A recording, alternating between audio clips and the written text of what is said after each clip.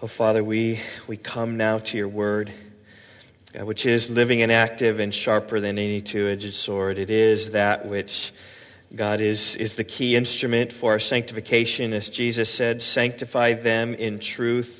Thy word is truth. Oh God, we know that a natural man cannot understand the things of the Spirit of God, for they are foolishness to him. Oh God, but we know that spiritual men, people, women, children are able to understand your word. And as we come here to Romans 6, a difficult just passage with just theological concepts of thinking about just our life and our sanctification. Oh God, I pray that you would make things abundantly clear. I pray that you would just even help me now in this process. God, just open it and deliver your word. We pray for your blessing now in Jesus' name. Amen. Well, you can open your Bibles to Romans chapter 6. We're picking up our verse-by-verse exposition through Romans. We started last fall, and we are coming here again to finish up chapter 6, Lord willing, today, and I think we will finish it. We're looking at the last four verses 20 through 23. If you forgot your Bible, you can get a pew Bible in front of you, like I forgot my book here. So I need this today. Page 943 is where that is.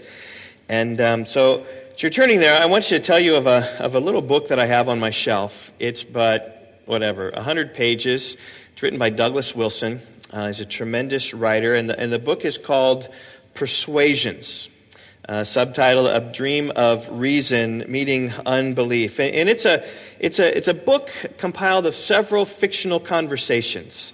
And conversations between a man named Evangelist and with various unbelievers along the way. And throughout all these conversations, Evangelist seeks to persuade these people, all of whom have a different view and are walking the opposite way of him, to believe in Jesus. And what he does is he really addresses the differences of their worldview. And it's really a fascinating book because it's simple on the one hand.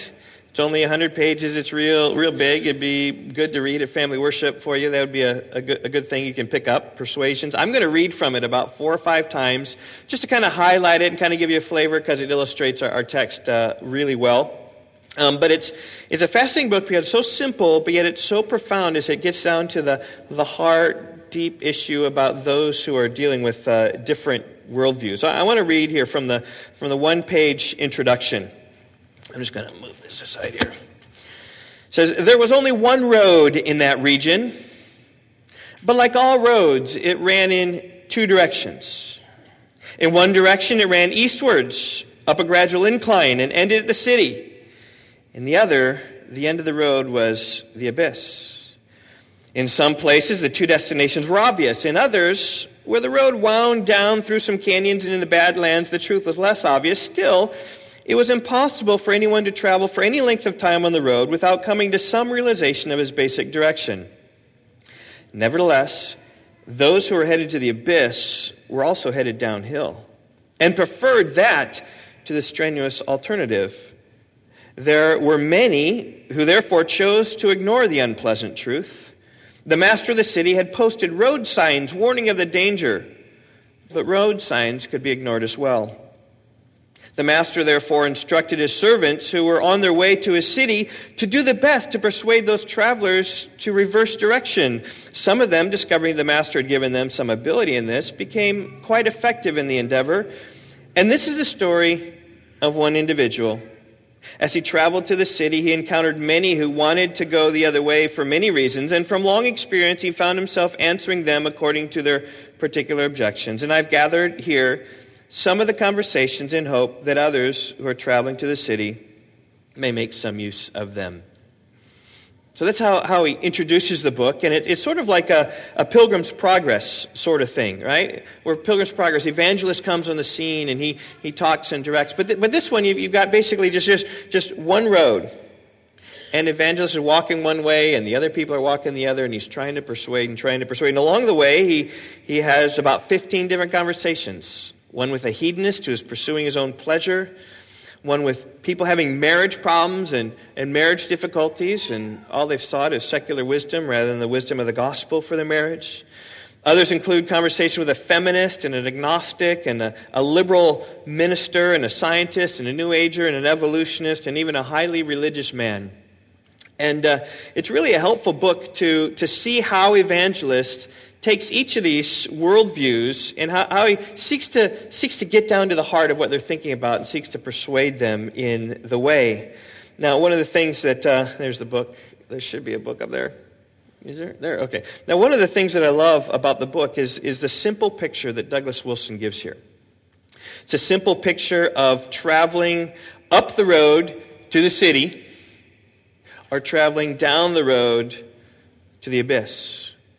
And it's like people are crossing. There's conversations going on like all the time about walking in the way. But one thing is clear, that they're walking one direction or another. It's my title, my message this morning is The Path of Life. And this is life. There's a picture of life for you.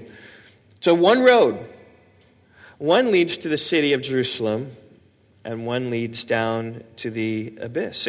And all of you, wherever you are, you're on this road someplace. You're walking along that road, and you might be walking uphill, going against the grain of society, walking what's hard, or you might be walking downhill, ignoring the signs along the way, ignoring the counsel of those who are telling you to turn around and go the other way. There aren't other options, right? In this metaphor here of life, there aren't options. There's not another road. It's either up the path or down the path. And really the call of the text is to see all of us, right, walking up that path. Now, in our text, Romans 6, 20 to 23, we're going to see Paul writing to the Romans and reflecting upon their journey on this road. And at one point, he reminds them, you all were walking on that road to the abyss. But you encountered a man like Evangelist. And you heard him speak, and you heard the gospel about Jesus Christ, about him who was descended from David according to the flesh, and him who was sacrificed on the cross for our sins, and he who was raised from the dead with power by the resurrection of the dead. And they were persuaded, these Romans were persuaded, and they turned around. And they were heading up the path of life, walking in the obedience of faith. And Paul was affirming them. In fact, even before our text, look in chapter 6, verse 17.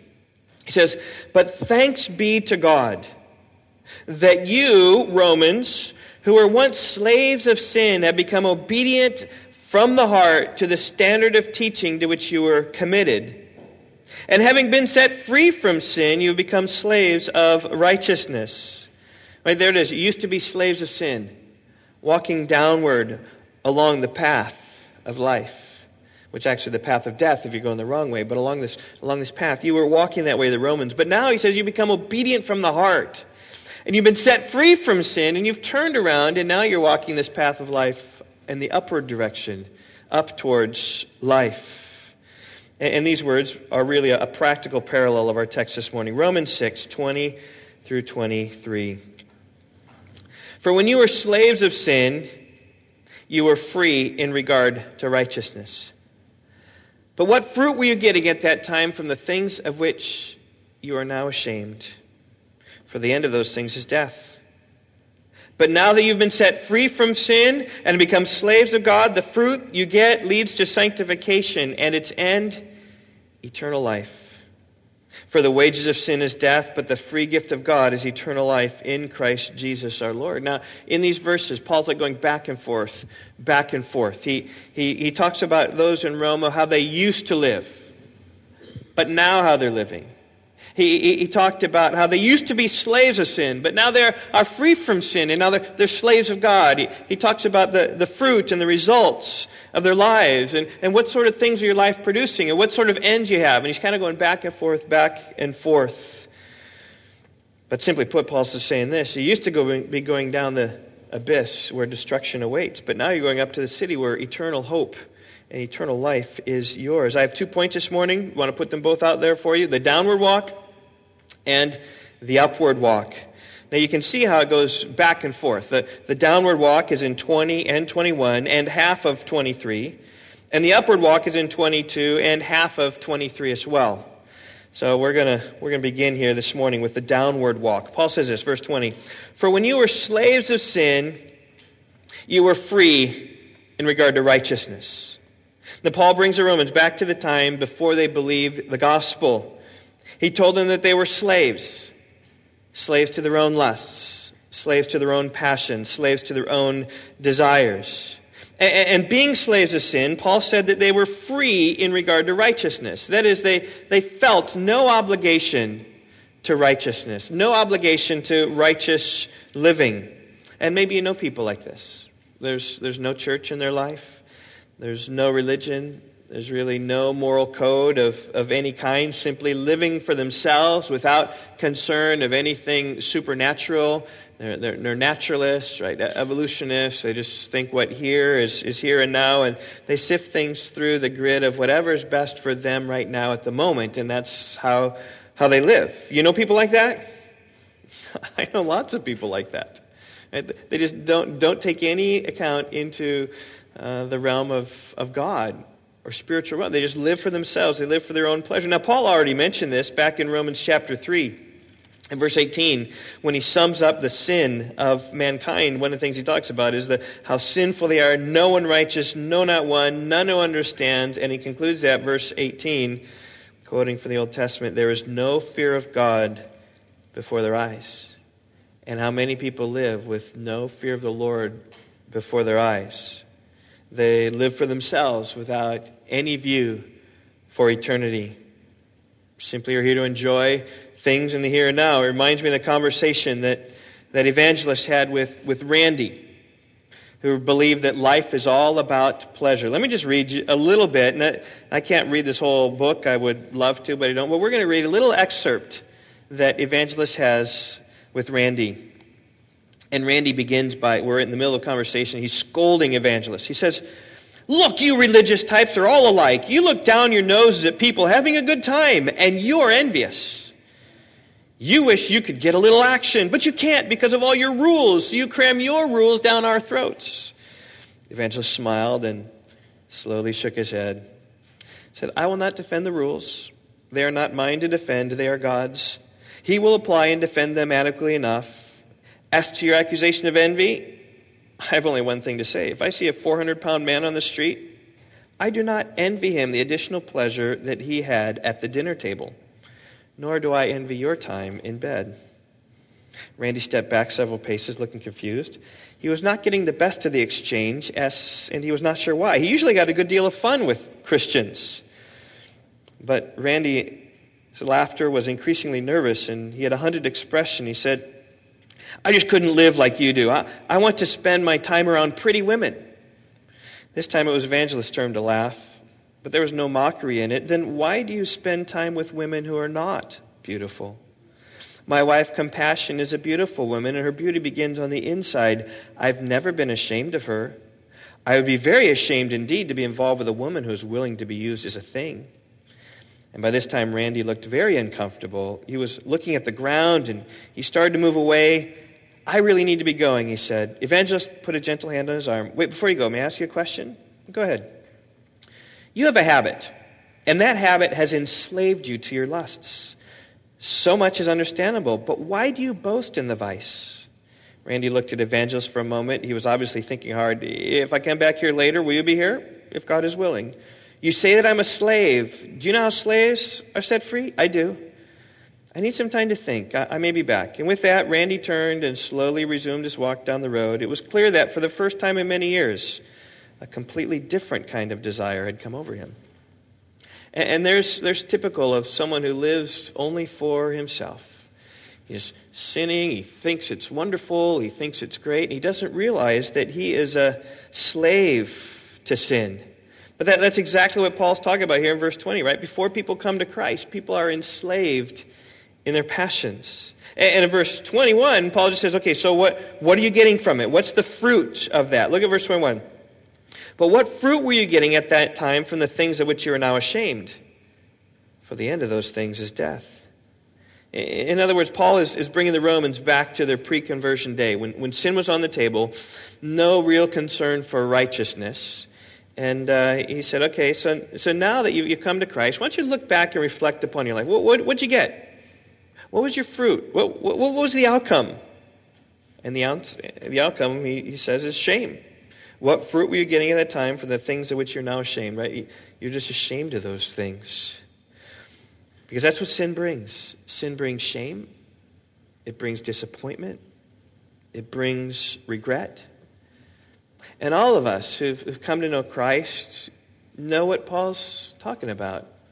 We can think about our past life and just fill our minds with shame. Right? Ashamed at the things you used to do. Ashamed of the drugs you used to take. Or the drunken binges you used to have. Or the stupid things you did under the influence. You're ashamed of the way you cheated the way through school or wronged a girlfriend. You're ashamed at things you used to see on the screen. Or at what you searched for Googled, or what you Googled for.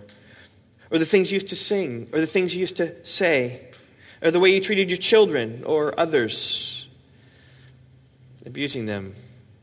Just in all sorts of ways. It's always the result of sin. Oh, it may be pleasurable for the moment. That's why sin takes place in the first place, right? Because we think it's pleasurable, but it always brings long-term regret. Think about Adam and Eve. You think they ever regretted eating that fruit? Shame that they did. I'm sure they did. You think David ever regretted his sin with Bathsheba? Or Peter denying Christ 3 times the night in which he was betrayed? Yes. I'm sure that's all shame and regret. That's what sin does. How many people are in prison today regretting that night that they, armed robbery or killed somebody or whatever. Just like, oh, if only I could have that back rather than rotting here for the rest of my life. It's what sin does. And realize, right, that the things you're tempted to do today will ultimately lead in your shame and regret. So think about that, because that's a good way to fight the fight of faith. In fact, beyond shame, right, here we are. Beyond shame, it's going to lead to your death. And that's what verse 21 speaks about. What fruit were you getting at that time from the things of which you are now ashamed? For the end of those things is death. That's where sin brings. Sin leads us to death. It leads us to the abyss. That's what Romans chapter 6, verse 23 says, right? The wages of sin is death. It's a consequence of sin. And so I want to bring you another illustration here. Let's see. Oh, yeah. Here's just different people. Okay, I missed one. Okay, that was the other guy. I just kind of brought up some faces just to try to bring some faces. This guy's named Robert, and he's one who just kind of wants to talk in questions, right? And try to intellectually get things out of the way. But he was concerned about this whole idea of a sin and condemnation, and how is it really fair that people are condemned to death? Listen to Evangelist's conversation with Robert. Okay, this is not really who it was, but you'll kind of see him. So I was tired, so I found a comfortable shaded place under a nearby tree and took a short nap. And when I awoke, I discovered that Evangelist was in a conversation with 4 boisterous young men. And the conversation had apparently been going on for a while, but it was not hard to pick up on the character of the exchange. Well, what about the people in Africa who've never heard of God? What happens to them? The speaker was a large fellow and slightly overweight. His companions hooted at the point that they thought he scored. Evangelist replied, people do not receive condemnation because they haven't heard. They are condemned already. Evangelist's adversary pointed a finger, and what's that supposed to mean?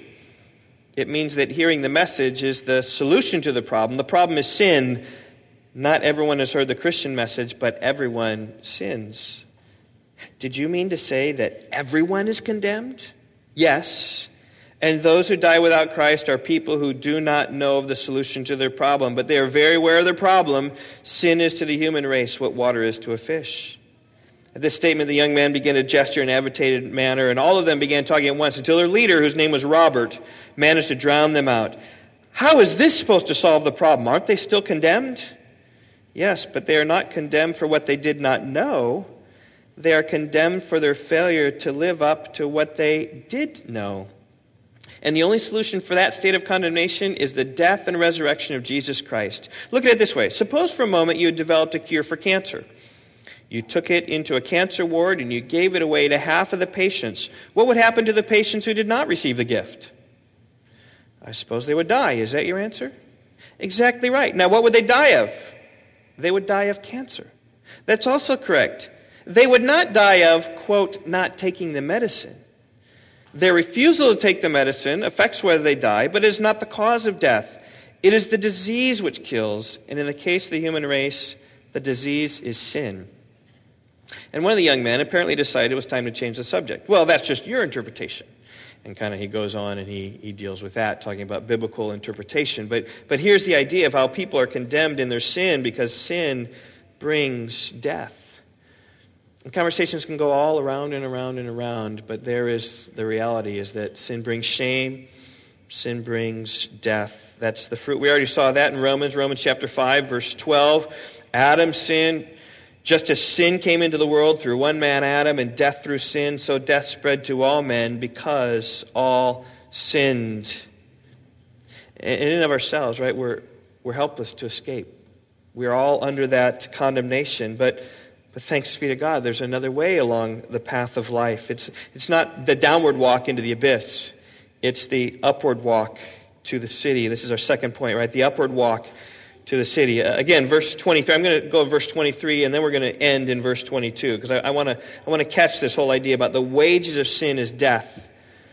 As Paul says, but the free gift of God is eternal life in Christ Jesus our Lord. Verse 23 is my message in summary, right? Sin leads to death, but the gift of Christ is life. The downward walk leads to the abyss, but the upward walk leads to the city. And there you see it in verse 23. But one of the things that comes in verse 23 is the flavor of the walk. Because from what I've been saying, you might get the sense that, I just need to walk in a righteous way rather than walking in a wicked way, right? I just need to keep the commands. Well, in some regards that's true. In some regards it's not.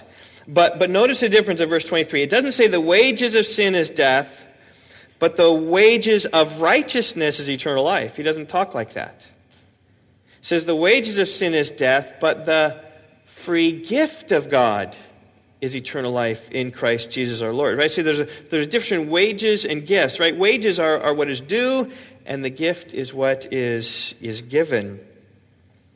Now, it is true that the wages of righteousness is eternal life. The problem is we can't ever sufficiently satisfy the righteous requirement. And that's what John talks about, just about this idea of a gift and grace and how that works. Again, we pick up the conversation midstream, but it illustrates the point very well.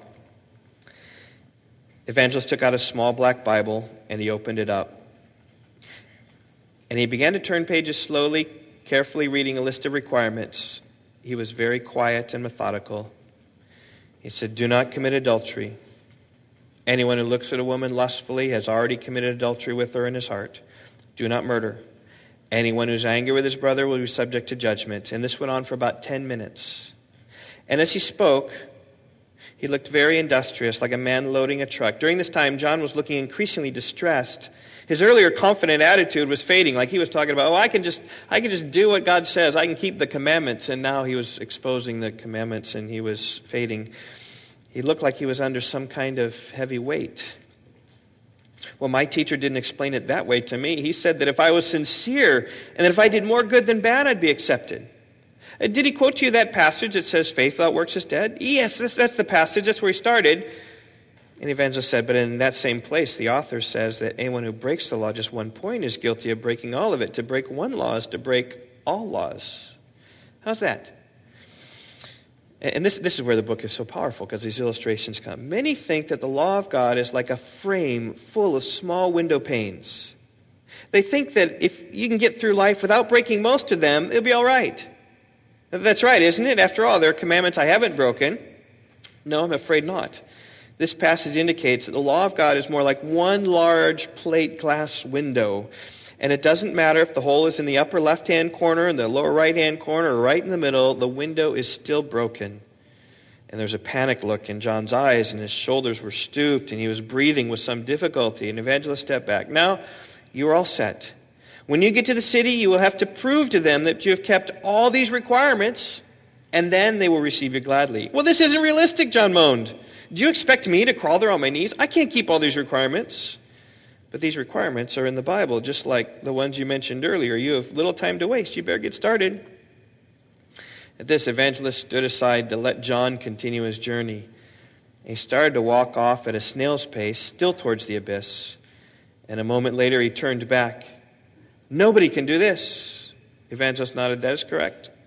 You're telling me the city will be empty because no one will be there, right? Because no one can do it. No, that's not right. The city will be full. John shook his head. You're not making sense to me. How can a city be full when men can't get into it? What a man cannot do may still be done for him. Isn't that grace? What a man cannot do may still be done for him. And that's Romans 6:23, right? The wages of sin is death, but the free gift, God's eternal life, that Jesus did for us, what we could never do for ourselves. And John shook his head again. Just what I needed, a guide who talks in riddles. And then he turned and walked slowly down the road. But there is a riddle here. There is this grace, sanctification sort of thing working here, because salvation in some way is a riddle. We come to Christ by a gift, and yet it still is important that we walk the road. Now, we don't walk it in a meritorious way, right? We don't walk up the road, right, to earn our way into the city. Rather, we walk up the road because we have received a gift. And because that gift, called grace, has transformed our desires and empowered us, the transformation then works in our life, and that's when we walk up the city. That's the place of grace. That's a place of grace and sanctification. So look now at verse 22. But now that you've been set free from sin and have become slaves of God, the fruit that you get leads to sanctification and its end, eternal life. And I trust you see the change there, right? In verse 20, Paul said that the Romans were slaves of sin. Right? Slaves to their own lusts, slaves to their own passions. But now in verse 22, Paul tells the Romans that they have been set free from sin. Now, being set free from sin doesn't mean they're no longer slaves. It means that their slavery has just been transferred. It's been transferred into slavery unto God. So here's a picture, right? I tried to put this together, that this is where we all are, naturally. We are slaves of sin. And we live in that realm. But what does God do through Jesus Christ? We believe and trust. We are set free. But it's not that we're set free like from sin and we just kind of live then how we want. No, we're set free then to be slaves of God. I think that's exactly what he says. Check me. But now that you have been set free from sin, you have become slaves of God. Verse 20, we were slaves of sin. Verse 22, we've been set free from sin. And now we have been slaves of God. And really, that's what salvation is. It's a freeing us of our sin. But it's not a freeing us to do whatever it is that we want. It's a freeing of ourselves to submit ourselves as slaves of God. It's the imagery that Moses gave in Exodus 21, verses 5 and 6, where Moses said the slave had entered his 7th year of service. And I'm not sure it's on the 6th year or on the 7th year or wherever it is. After 6 years, I think what it is. On the 7th year, the slave can go free because it's more of a contract. That's what slavery was like oftentimes in the ancient world, more of a contract. I'll take care of you, your housing, your food, and everything, and your family if you work for me. And so it was a little bit like I talked last time. It's a little bit like the military. We voluntarily give ourselves. We give up of ourselves for freedom because the military will take care of us, though it tells us everything that we do. That's what a slave was. But when the 7th year was over, at the 7th year, he had an opportunity to be free. And there was a chance for the slave to say, I love my master, my wife, and my children, and I will not go out free. And then the master shall bring him to God, and he shall bring him to the door of the doorpost. His master shall bore his ear through with an awl, and he shall be a slave forever. Why? Because he says, I love my master. And so also is the picture here, is that we were slaves of sin. But now that we are set free and released, we say, no, I love my master. And I will voluntarily become a slave of God. And what's the fruit here that this yields? It yields eternal life. Isn't that not what it says? Verse 22. Now you've been set free from sin, become slaves of God. The fruit you get leads to sanctification and its end, eternal life. That's what 23 is talking about. The free gift of God is eternal life in Christ Jesus our Lord. But wait, what word did I kind of skip there in verse 22? Was it? Sanctification. The fruit that you get leads to sanctification, and its end, eternal life. So sanctification is in here, right? So it's not just that you just get this gift of eternal life. No, sanctification is in there as well. It's this gift that you are given. Now notice also about the way this is phrased here. The fruit that you get leads to sanctification, and its end, eternal life. The end of sanctification is eternal life. You know, sometimes people can get this idea, I got to work for my sanctification, I got to work. Your sanctification is a gift.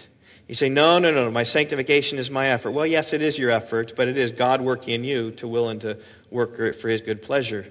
Philippians 2, verse 12 and 13. But some people want to hold on to that. And I just say, no, so your sanctification even is a gift of God just as much as your eternal life. Because it's the fruit that you get leads to eternal life. And it's not... Here's an illustration, okay? Sometimes people get these travel brochures, I've got them, or get these phone calls that says, oh, you've got a free cruise, right? And it takes off, and where's the cruise take off from? It takes off from southern Florida.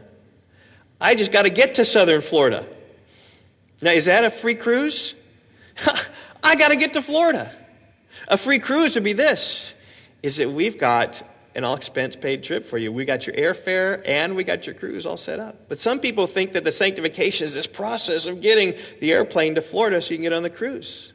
But it's not. It's all a gift of God. That's what 22 is talking about. You've been set free from sin. The fruit that you get leads to sanctification and eternal life. And that's why that imagery is so helpful, right? It's because when God saves us, He doesn't save us to do as we please. He saves us, works in us. We become slaves of God. He works in us. Grace empowers us. God gives us a transformed heart to then walk in His ways. Isn't that what He talked about in verse 17? Thanks be to God that you who once slaves of sin have become obedient from the heart, right? God works a change in our heart, Ezekiel 36, 22 and following, right? He gives a new heart, gives a heart of flesh, gives us a soft heart rather than a stony heart. And that's what we want to do, right? Because it's been a passion for us. Just think about, I had a chance to speak with someone in the neighborhood here at the church this week, just about my process of becoming a pastor and how his son is in IT work. And I said, that's what I was in before I became a pastor. And, just kind of talk to him about the willing move and transition from a life of IT into a life of pastoring. He said that world was a lot easier, right? Computers, you turn them off and turn them on and they just start working magically. But people are not like that. It's a lot harder. It's a lot more difficult. And I said, but kind of the idea was just a passion of saying that's on my heart. That's what I wanted to do, want to seek to do. And I talked to him about the church and how and how a true follower of Christ, it's a change within and a desire to follow Jesus. And I think he was unpersuaded. He's kind of one of these. I'm kind of working on him and talking to him. But I had a chance just to share about Jesus and how He transforms and His empowering work in those who believe. To overcome some of those things, like his children who are involved with addictions and drugs and losing custody of their children. And, Jesus is a solution to that problem. I had a chance to tell him. And I know others of you, right? Just even in prayer meeting, it was shared about how, no, we can't come today. We can come this afternoon, but church is a priority. Because that's a heart. When your heart is right, that's where you're going to walk. You're going to walk in an upward walk of sanctification. But there are some people who think that, we're saved, it's a free gift, there's nothing we do. Now, there's nothing we do to earn, but if God has transformed you, you're going to do something. You're going to change. And that's a story about Bill here. Okay, obviously, I just pulled that internet from, I have no idea what his name really is. But we'll call him Bill for argument's sake and for kids to keep him up on that. So he's arguing with Evangelist about whether there's anything that people do, whatever, after they're saved. Whether Jesus needs to be Lord. It's called the Lordship controversy. Maybe you heard that before. Whether you submit to Jesus as Lord or whether He can just be your Savior. Maybe then later be your Lord. And so that's the debate. And so here's what he says. He says, the debate is not over whether Christians can sin. Rather, the debate is over whether a Christian can sin without being disciplined by his Father. When someone becomes a Christian, the Holy Spirit makes that person into a new creation and loving discipline begins. For true Christians, the discipline begins immediately, meaning, of course, that there's immediate change in lifestyle. And there's no change, no evidence of discipline. And there's no salvation, no holiness, no heaven. Lack of holiness is evidence the Holy Spirit is not present. For when He is present, He leads us in putting to death the misdeeds of the body. So that's kind of the idea. And even you see, right? No sanctification, no heaven. No holiness, no heaven, right? It's because, right, the fruit that you get leads to sanctification, and the end of sanctification is eternal life. But surely, Bill argued, you agree that there are many Christians who agree with what I'm saying. That's correct. They agree with what you say, but they're not traveling in the same direction you are. What do you mean by that? See, Christianity is full of teachers who are much better than their theology. They agree with you verbally, but their lives do not reflect it. They do not live the way they teach. Still, Jesus said, and this is kind of reverse, right? They're saying, oh, you can live whatever you want, but these are genuine believers who walk in the right way. Still, Jesus said that men like that should be considered least in the kingdom of heaven. I feel part of the reason is that those who listen to them are not always so fortunate as they are. Well, how do you make the distinction? By the direction they travel. If they are traveling to the city, I count them my brother, regardless of their destructive theology. But if they're traveling toward the abyss, it's a different story. Here, Evangelist pointed down the road in the direction Bill was traveling. The point was not lost on him. So you're saying I'm not a Christian? Bill looked both up angry and upset. By the way, I've had conversations like that before. Talking about fruit in someone's life. Someone professes to be a Christian and start putting your finger on there and it comes to this conclusion. It's very hot sometimes, upset, angry. Jesus said that we were to judge on the basis of fruit. That fruit does not include decisions or professions or prayers or walking out and so forth. To rely on such things, men can do them on their own, is to base salvation on works, extremely paltry works, I might add. You say they must be fruit. What do you call fruit? Love and righteousness and joy and kindness. So you're saying in order to be saved, a person must work at cultivating his virtue? No. I'm saying that when God saves a person, He always begins to produce such fruit in a person's life. The Christian works out his salvation because God is at work in him. You're putting people back under the law, and the Bible says we're not under law, but we're under grace. Ding, ding, ding, ding. Romans 6, we'll get to that, right? But again, what does that passage say in the same breath? Bill was glowering now. I don't know. What does it say? It says that sin shall not be your master. Why? Because you're not under law, but under grace. Your position represents grace as freedom to sin, allowing sin to be Lord, which it must be if Jesus is not Lord. The Bible represents grace as giving freedom from sin. You are saying that grace is not a free gift after all? Not at all. The question is not whether grace is a gift. The question concerns how big the gift is. I'm saying that the gift is immense and that it includes the righteousness of God's people. Bill turned to go. He was very unhappy, and Evangelist stopped with one last comment. Consider what you want. You want to arrive at last the city, but you don't want to walk in that direction? Now, how can that be? Bill turned away, and it was clear he was not at all sure.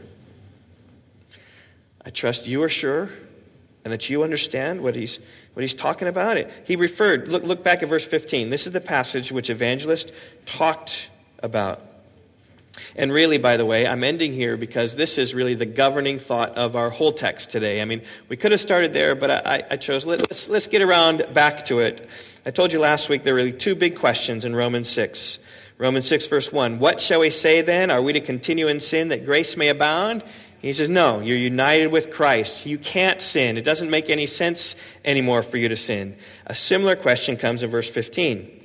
What then? Are we to sin because we are not under law, but under grace? And what does Paul says? He says, by no means. And by the way, next week we're going to get into the law when he finally begins to start talking about the law in chapter 7. Verse 1.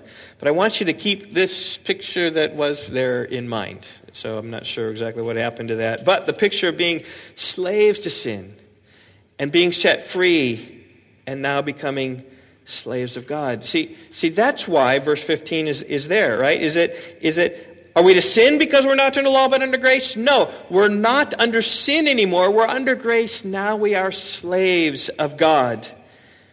That doesn't mean you live whichever way you please. but it means that you live in accordance to His ways. And by the way, the sanctification, the salvation gift is so immense that He will give you this sanctification. He will empower you, right? It's the fruit of the Spirit. See, it's the Spirit that works in us to empowers us to walk this path of life. And so really the question comes to you today. Are you walking downward to the abyss? Or are you walking upward to the city? This path of life.